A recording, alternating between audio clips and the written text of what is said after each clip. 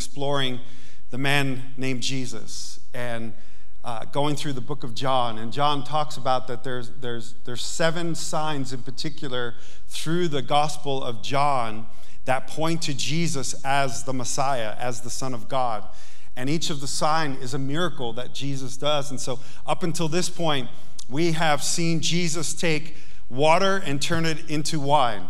We've seen him heal the lame. We've seen him heal the blind. We've seen him be Lord over creation, where he actually walked on water to the disciples and even called one of the disciples to join him on the water, that he had power. He could speak to the winds and the waves, and they could calm down, peace be still. Last week, we talked about how Jesus opened the eyes of a man born blind from birth. And that had never been done in the history of the world. And to this day, there are still miracles, and we are a church that believe that God still does miracles. But this is the first time that anybody that was born blind, in other words, there was no connection. There was something broken between the physical ability to see and how your brain translates vision. And Jesus healed this man by hocking a loogie in the mud and putting it on his eyes and telling him to go wash in the pool. And if you weren't here for that message, I recommend that you go back and watch next week. But today, as we're looking at the last sign in the book of John, pointing to Jesus as the Messiah, as the Son of God, I think we've come to the culmination of the miracles that Jesus has done. And today, Jesus stares down probably our greatest enemy that we face in this life, and that is the fear of death. And he stares death down, and he goes toe-to-toe with this thing called death, and he calls a man who has died out of the grave, and he comes back to life. And there's no greater miracle. Now, all the miracles, I believe, have been building up, and each week it's been amazing to remind ourselves. For many of us, we know the stories, but I don't know how many of us are allowing the stories to change our story. And as we've been going through each of these stories, I've had 2 prayers that I've been praying for you as your pastor. The first one is this, is that you would fall in love with this man named Jesus. I honestly think that most of our problems in the Christian life come from that one thing. If that we would just fall more in love with Jesus, we would fall less in love with the world. Sin would stop becoming attractive. See, when you understand who this person of Jesus is, then you're naturally drawn to him, like the people of the day were drawn to Jesus. There was something about him. Let me tell you, there's something about this man, Jesus, that makes me just want to know him more, wants to draw closer to him, wants more of the life that he offers. And as I was looking at all the different names, and there's so many names for Jesus in the Bible, and they all tell a little bit different story about his nature and his character and who he is. But I picked the name Author of Life. Paul says, you thought you killed the author of life, but you didn't. He rose from the grave. And the message this morning is because he rose from the grave. There are no hopeless situations. There are no hopeless people.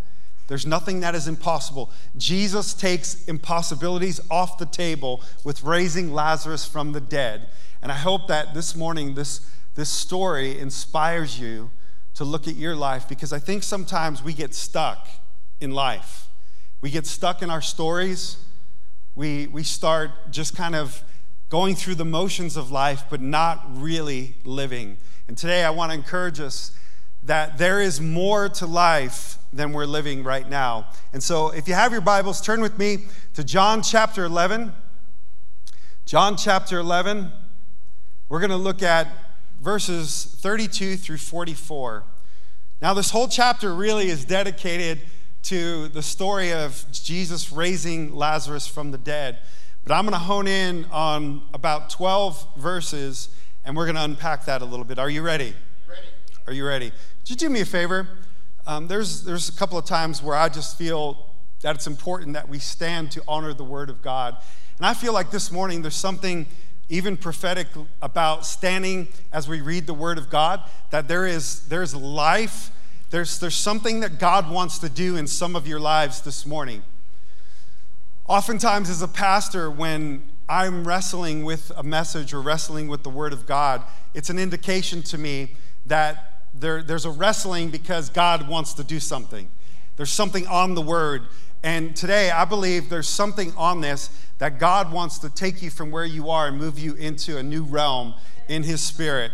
And so, thank you for standing with me. I'm going to read this to you. John chapter 11, verse 32 through 44. When Mary reached the place where Jesus was and saw him, last week we talked about seeing Jesus, she fell at his feet and said, Lord, if you had been here, my brother would not have died. And when Jesus saw her weeping and the Jews who had come along with her also weeping, he was deeply moved in spirit and troubled. Where have you laid him? He asked. Come and see, Lord, they replied. And here's the shortest verse in the Bible, verse 35. Jesus wept. Then the Jews said, see how he loved him? But some of them said, could not he who opened the eyes of the blind man have kept this man from dying? And Jesus, once more deeply moved, came to the tomb. And it was a cave, and a stone laid across the entrance. Take away the stone, he said. But Lord, said Martha, the sister of the dead man, by this time there's a bad odor, for he has been there 4 days.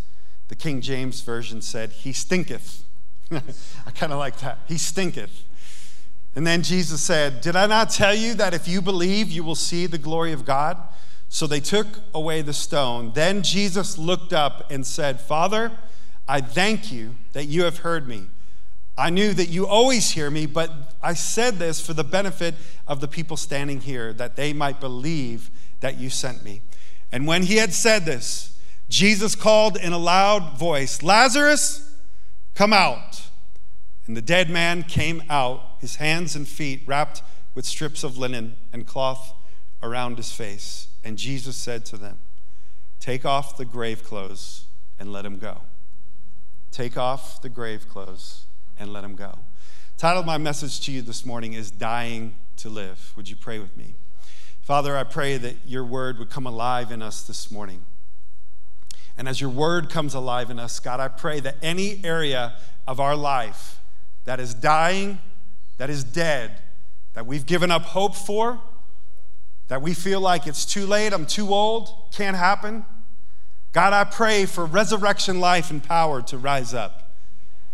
That your word would be like a seed that would take root in your people this morning.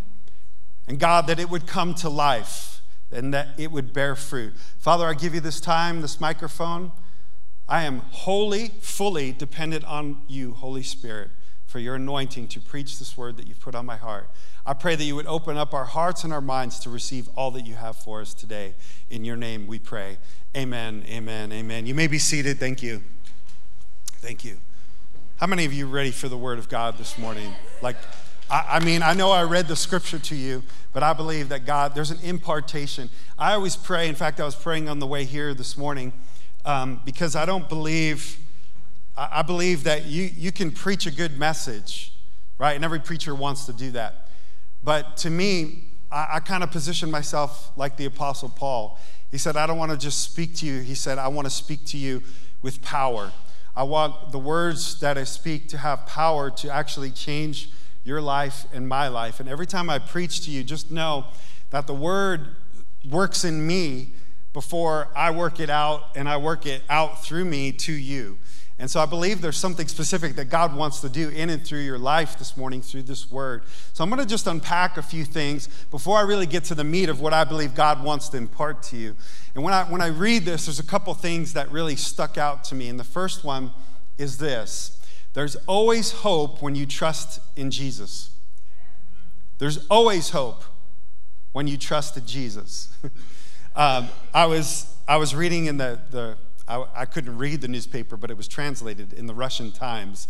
I don't want you to think I'm like multilingual and I could read Russian or anything like that. But the Russian Times had this interesting article about this man, young man. He was in his mid to late 20s, and he was partying with his friends. And somewhere in the middle of this party, he just kind of keeled over and dropped on the floor. And his friends freaked out. They tried CPR on him. He didn't have a pulse, nothing. Guy was just like that, just poof, dead. They thought he had a massive heart attack or something and just died. So they called the paramedics. The paramedics come, said, yeah, no, he doesn't have a pulse. And they took him to the morgue. Put him in the morgue, and it's this cooler where they had other bodies before people come and claim the body and take it to the funeral home or whatever they do to embalm the body. And so somewhere in the middle of the night, this man wakes up, and he's in this dark room. He's disoriented, and he's scrambling around, feeling around, and all he feels is cold, dead limbs. And you could imagine, like, this is something out of a horror movie, right? He wakes up, he doesn't know where he is, he's disoriented from a night of partying, and he freaks out, and he runs to the door, and he starts banging on the door. And think of this as like a locker, like there's no windows in this place, completely dark. He might even think he's in hell for all he knows, right? And he's banging on the door, and some of the morticians or whatever there, they come running, and they're freaked out. Like, they're like, oh my gosh, somebody is alive in there. And so they call the police. And so, yeah, so this guy is like in this locker for like over an hour before the police get there. The police get there, finally let him out. As soon as they open the door, the guy literally runs out, and they're like, well, he's naked, like he just runs out, and they're all freaked out, like, oh my gosh. So the man runs out, and he gets a cab or something, and he goes back to the house where his friends were still there. It's wee hours of the morning now, and their partying turned to a memorial service for the man, and they're toasting to drinks and talking about times they had. And there's a knock on the door, and they open the door, and it's their friend. The guy literally passes out and falls backwards, and they all start cheering, and they go back to partying now that he's alive. And I thought, man, that's a crazy story, but this really happened, right? That's something you'd see in movies. And I think the greatest stories are resurrection stories. The greatest stories are stories when we think something is so far gone, something is unrecoverable, and it comes back to life. And when I read this story, it reminds me that nothing is ever too far gone.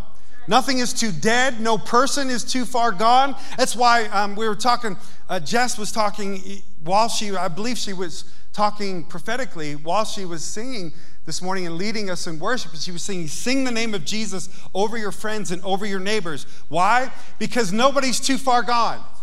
There's people that I never thought would get saved, that God saved them and took them and called them out of darkness into his marvelous light. There's people in this room. I'm here as a living testimony. I should not be here. I should be dead somewhere. I should be strung out on drugs. I should be in a psych ward. I don't know, but I know this, that if it wasn't for God calling me out of darkness into his marvelous light, that I wouldn't even be up here speaking to you this morning. I once was dead, but now I'm alive. And I believe that if you want the story of your life to matter, you have to allow the resurrection life and power of Jesus to come into every area of your life. Not just a part of your life, but every area of your life. Look, it says in John chapter 11, verse 32 that we just read, when Mary reached the place where Jesus was and saw him, she fell at his feet and said, Lord, if you had been here, my brother would not have died. Now, we know this because earlier in their chapter, it talks about it, that Mary and Martha, when Lazarus was sick, and there was still hope for him to get better, they had seen Jesus do miracles. He healed the sick boy just by speaking a word of life to the official. And his son was healed at the very moment that Jesus spoke the word. They've seen Jesus heal multiple people. So they believe that Jesus, if you could just get here while my brother Lazarus is sick, that you can bring healing to him. But it says that Jesus actually waited, he delayed for 2 days before he came to Bethany. And for some of us, that could confuse us. Like, why in the world would Jesus wait, or why would he delay in his coming when he could have healed him while he was still alive? And at this point, Mary and Martha, they're grieving. They think it's over. It's done. Jesus, why weren't you here? And I wonder how many of us look at our lives and are still grieving over the things that we wished God would do, but he didn't do.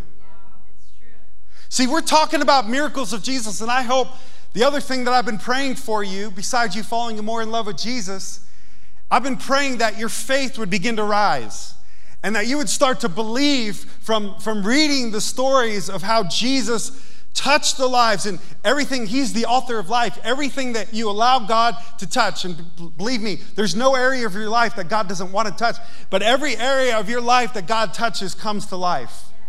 He gives life to. And so as we read these stories, we see these miracles, and just like we sang the songs, he's the God, he still does miracles today. He's not dead, he's alive, his spirit is alive, and if you're a believer in Jesus, his spirit is alive in you. Greater is he that is in you than he that is in the world. The same resurrection life and power that rose Jesus from the grave and that he used to rise Lazarus from the grave is alive in you this morning. That means that nothing is hopeless. Nothing is ever too far gone. But yet in our natural mind, we just say, oh, well, I guess that's not going to happen. We give up on our marriages. We give up on our kids. We give up on our future. We give up on our ministry. We give up on ever overcoming our sin, our addictions, the things that we wrestle with in secret, in the caves of our life, in the dark caverns where nobody else knows about, in the places we struggle and wrestle with, and we feel like it's dead. I can't overcome this. But I got a couple things that I believe that we can learn from this, that when you put your hope and trust in Jesus, there's never a never. There's never any situation that's too far gone or too impossible. But you have to understand a couple things, because for some of us, we haven't seen God move like we've wanted to and like we hoped for. And that can mess with us as believers and make us start to question God. So you have to understand something. God's delays are not his denials. And there's a couple of instances where they asked Jesus to do something, but he didn't do it right. Woman, it's not my time yet. He understood that God's timing is just as important as what he's going to do. That if he does something, but he doesn't do it in the right timing and perfect will of God, that it can actually mess up your life more than it will help it. Do you know that sometimes we're not ready for God to do the miracle that we're asking for? That there's something that God needs to do in our hearts to prepare us for what God wants to do. And so we have to understand that just because God delays in our answer, and this is why you should continue to persevere in your prayers. Continue to pray, continue to believe, don't give up, hope, right? Because God's delays are not his denials, and though you may not see the answer yet, the answer's on the way. I think about Daniel praying and fasting, and for 21 days he prayed, nothing. 21 days, and finally the angel of the Lord shows up.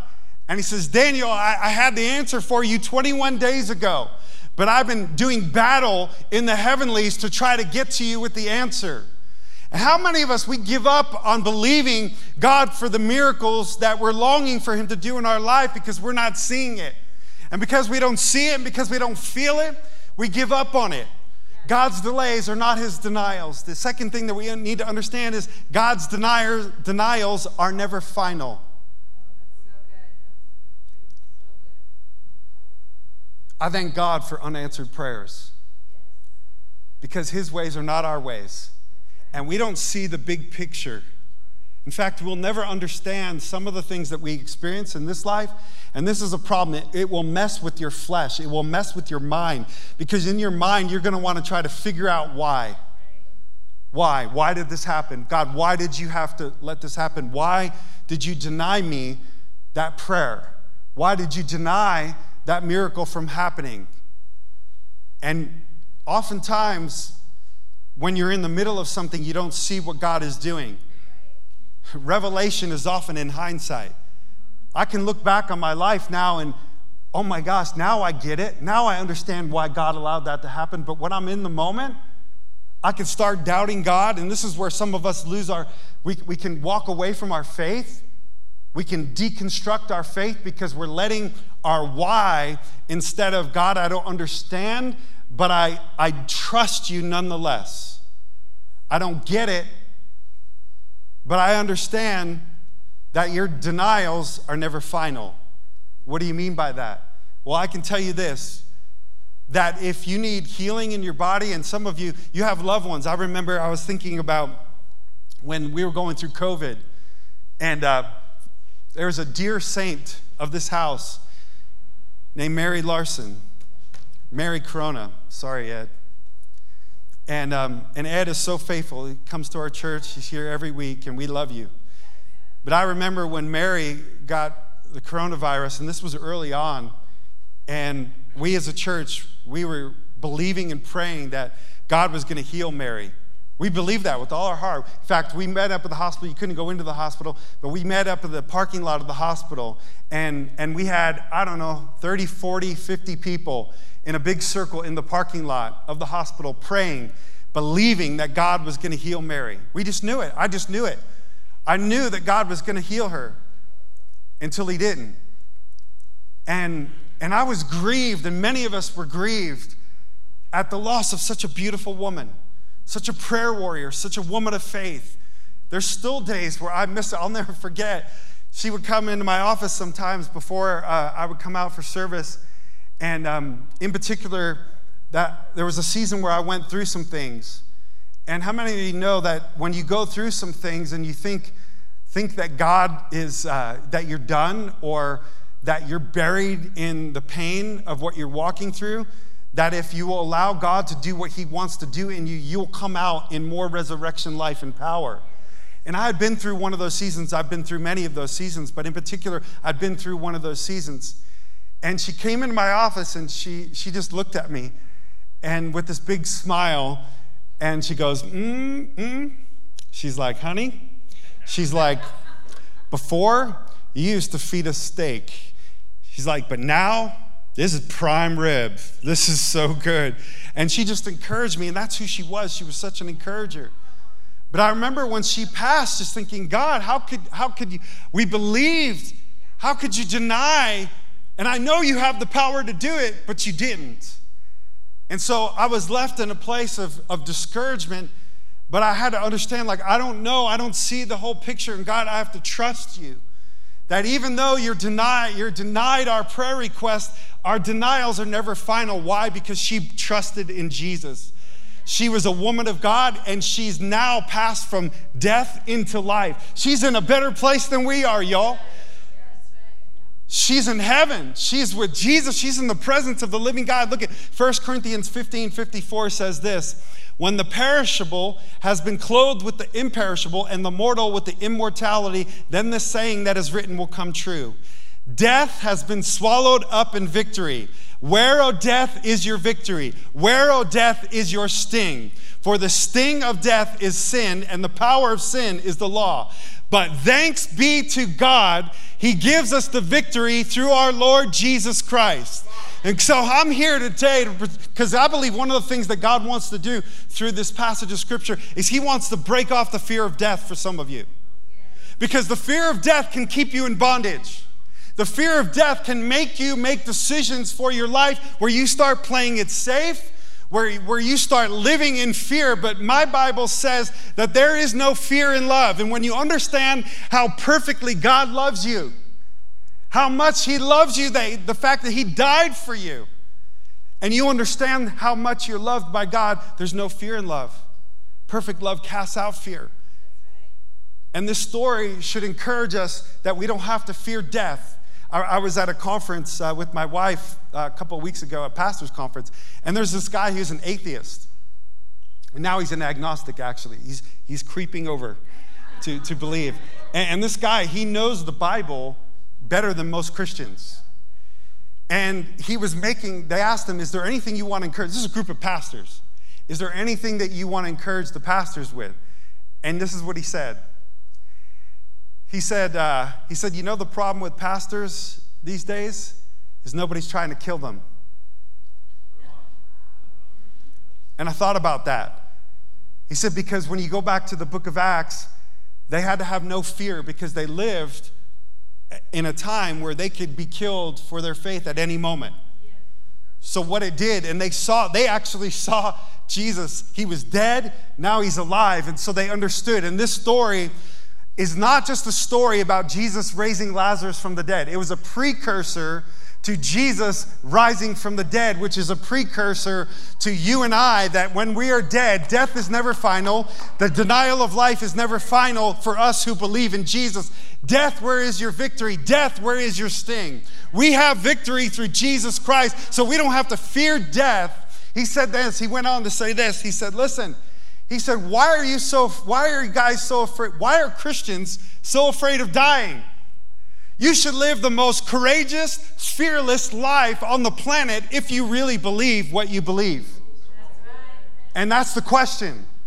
Do you really believe what you believe? Because if you do, and if I do, the fear of death and the power of the fear of death has been broken. It's been broken. Its power has been broken by Jesus. And you and I can live in freedom, knowing there is victory. And even when there's a denial on earth, it's never final, because you and I get to go to heaven. We get to graduate. So no sickness is ever unto death. It's always unto life. It's always from death to life. Amen? The second thing that you need to understand is this, that Jesus feels your pain. Listen, God took on flesh. I love it. It said in verse 33, when Jesus saw her weeping, meaning Mary and Martha, and the Jews who had come along with her also weeping, it says he was deeply moved in spirit and troubled. The original language portrays a groaning. There was a groaning inside the spirit of Jesus as he saw their pain. He felt their pain. He agonized with them. And then the shortest verse in the Bible, verse 35, it says, Jesus wept. But here's what you have to understand about that word wept. It doesn't mean he just cried. It's one thing to sympathize with somebody. It's another thing to empathize with them. When it says Jesus wept, the word in the original Greek is actually a word like, it isn't like a deep wailing like a lot of mourners would do. It's a cry. It's more of a quiet cry that comes deep within somebody's soul, and it's an angry cry. That's what the word, it's like somebody who is angry. You ever been angry and you cried because you're so angry? That's what that word means. Now let me paint this picture for you. Jesus sees the effects of sin. Jesus never wanted Adam and Eve to sin, but they did, unfortunately. And because they sinned, it put into motion death, disease, decay, chaos into the world. And Jesus is seeing the utmost effect of sin in the world in his friend Lazarus dying and how it's affecting the people around him, his sisters. And he weeps, but he doesn't just cry. He feels their pain, and he gets angry because sin has taken a good man. And if there's anything that we need to take away from this and understand, is that Jesus feels your pain. He feels your pain. He's angry when you were abused as a kid. He's angry at that divorce. He's angry that you're stuck in an addiction. He's angry that sin has you in its grips, and you're stuck in this place of death, trying to get out of it time and time again, but you're stuck there. And you're slowly dying, and Jesus is mad, he's angry, and he's weeping, and he feels your pain. And he says, I'm going to defeat sin and death someday. And when you get it, you're never going to live the same. See, most of us are dying to live, but here's what you have to understand. Jesus wants you fully alive, but in order for you to come fully alive, you actually have to die to your old life. You have to die to your old ways. St. Irenaeus said it like this: the glory of God is man fully alive. And I think if we're going to be honest with each other, here's our problem. We're living most of the time half alive. We've been saved, but we're not set free. We're going to heaven, but we're not living fully in the life that Jesus died to give you. We're not living in the resurrection life and power. And so now when I think about this story, there's three commands or three calls that are going to help you and I live fully in that life. And the first one is this: Jesus calls us to remove anything that's between you and him. It says, Jesus in verse 38, Jesus once more moved deeply. He came to the tomb. It was a cave with a stone laid across the entrance.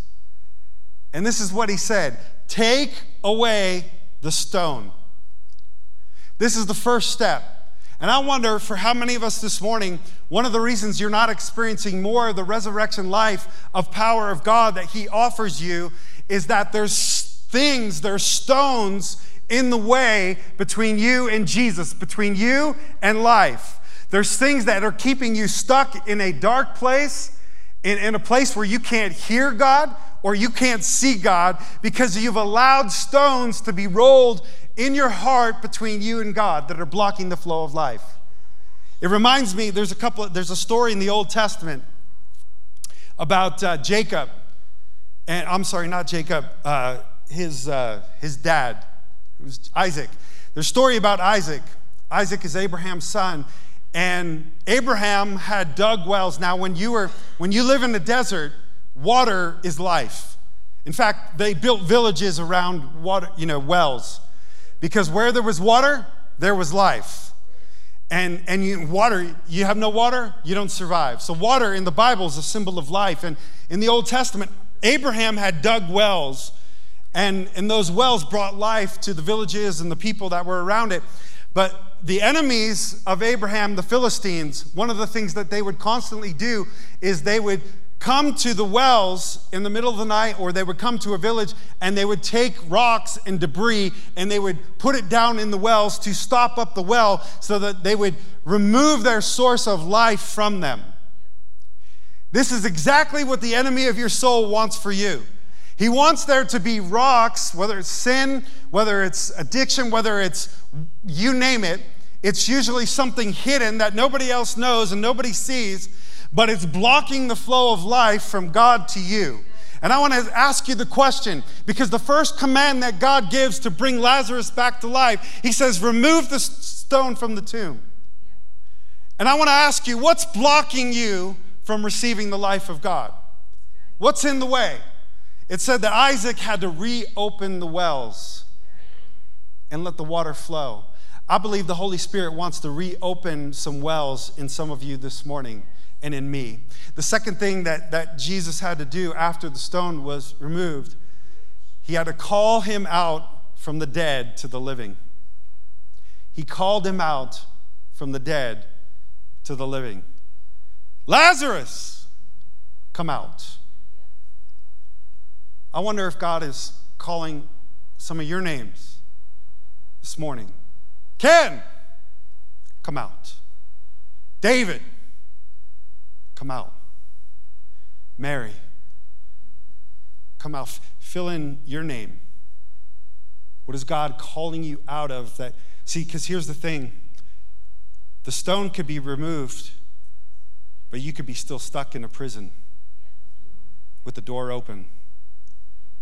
And God gave me a picture that some of us, God freed you from a life of sin when you received him as your Lord and Savior. But some of you just stayed in the grave because we get comfortable there.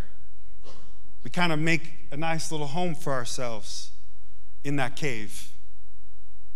We make a fire, we keep ourselves warm, and we think we're free. But we're not really living in the light and the life that God called us to. What are you stuck in? Think about it for a minute. A tomb is a cave. In the Old Testament, God would say, my people have committed 2 sins in the book of Jeremiah. They have made for themselves or honed for themselves cisterns that could hold no water. A cistern was a cave. It was like a tomb. It was a place where they had carved out so that when rain came, it would hold water. But what God is saying is that the things that you have tried to create in your own life, for your life, they're cracked, they're flawed. Life comes through them and out of them. And if you would turn to me, the source of living water, I would give you life. But too many of us, we're just stuck in that grave and we haven't stepped out of it. What is God asking you to step out of that is not bringing you life? What is that you're stuck in, that you're dead in? The third thing is this: Jesus calls you to take off the grave clothes so that you can be free to be fully alive. Jesus calls you to take off the grave clothes so that you could be free, so that you could be fully alive. Now, this is where I believe a lot of us in the room are. God has called you out of death into light and life, and we're free, we're saved, but we're still bound.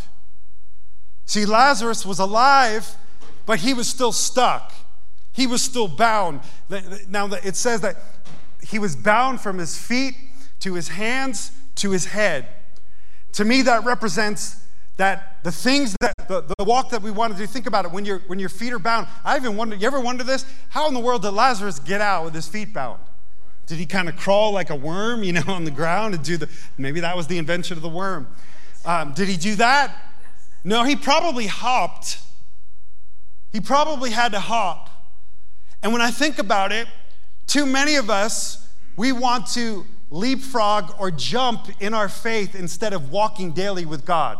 We jump from one service to another, one conference to another, hoping that somehow we're going to grow in Christ. And yes, God might touch you, but let me tell you something. The way that you get free is you begin to unravel and take off the grave clothes of your old life, of your old way of thinking, and you start walking daily with God in freedom. And this is the part that many of us miss in the Christian life. We stay bound and we stay stuck because we don't learn to walk with God, to have intimacy with him, to know God. You need to know God. Paul said, I want to know him and the power of his resurrection. But you can't be free unless you walk with God and learn to walk by the Spirit. Look at in verse 44, it said, the dead man came out, his hands, his feet, wrapped with strips of linen and the cloth around his face. And Jesus said to them, take off the grave clothes and let him go. Take off the grave clothes and let him go. And this is sanctification. This is the process of God unraveling. But here's the interesting thing. He tells not Lazarus. Lazarus has no power to unravel himself. He tells the people around him to take the grave clothes off him. This is the power of the church. Man, some of you post-pandemic, some people are down on the church, but let me tell you something. The church was Jesus' idea. Jesus birthed the church. He gave life to the church. He's still alive in the church. He's still calling people out of darkness into his marvelous light. And listen, this is the power of community.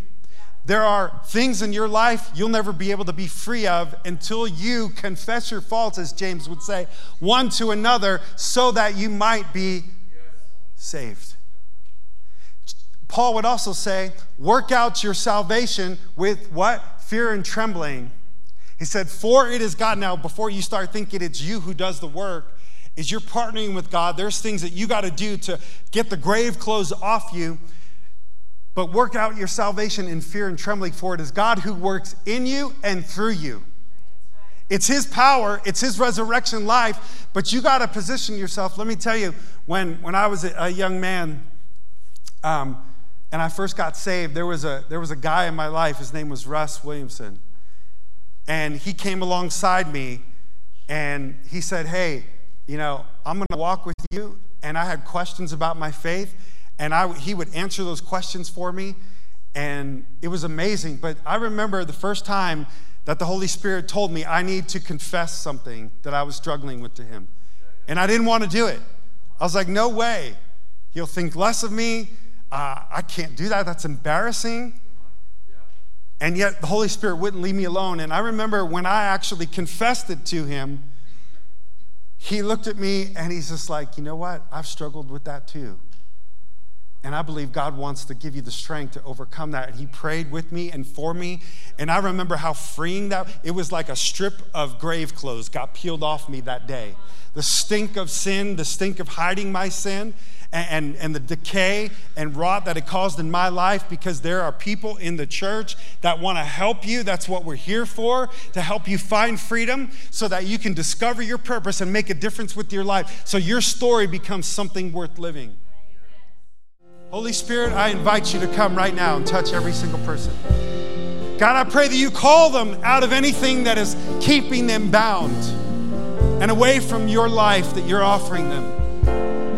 Father, I pray that you would unwrap anything that is keeping them from seeing you, from hearing you, from walking with you, from living their life for you. I pray that you set them free, that you breathe new life into them right now in the power of your Holy Spirit in Jesus' name.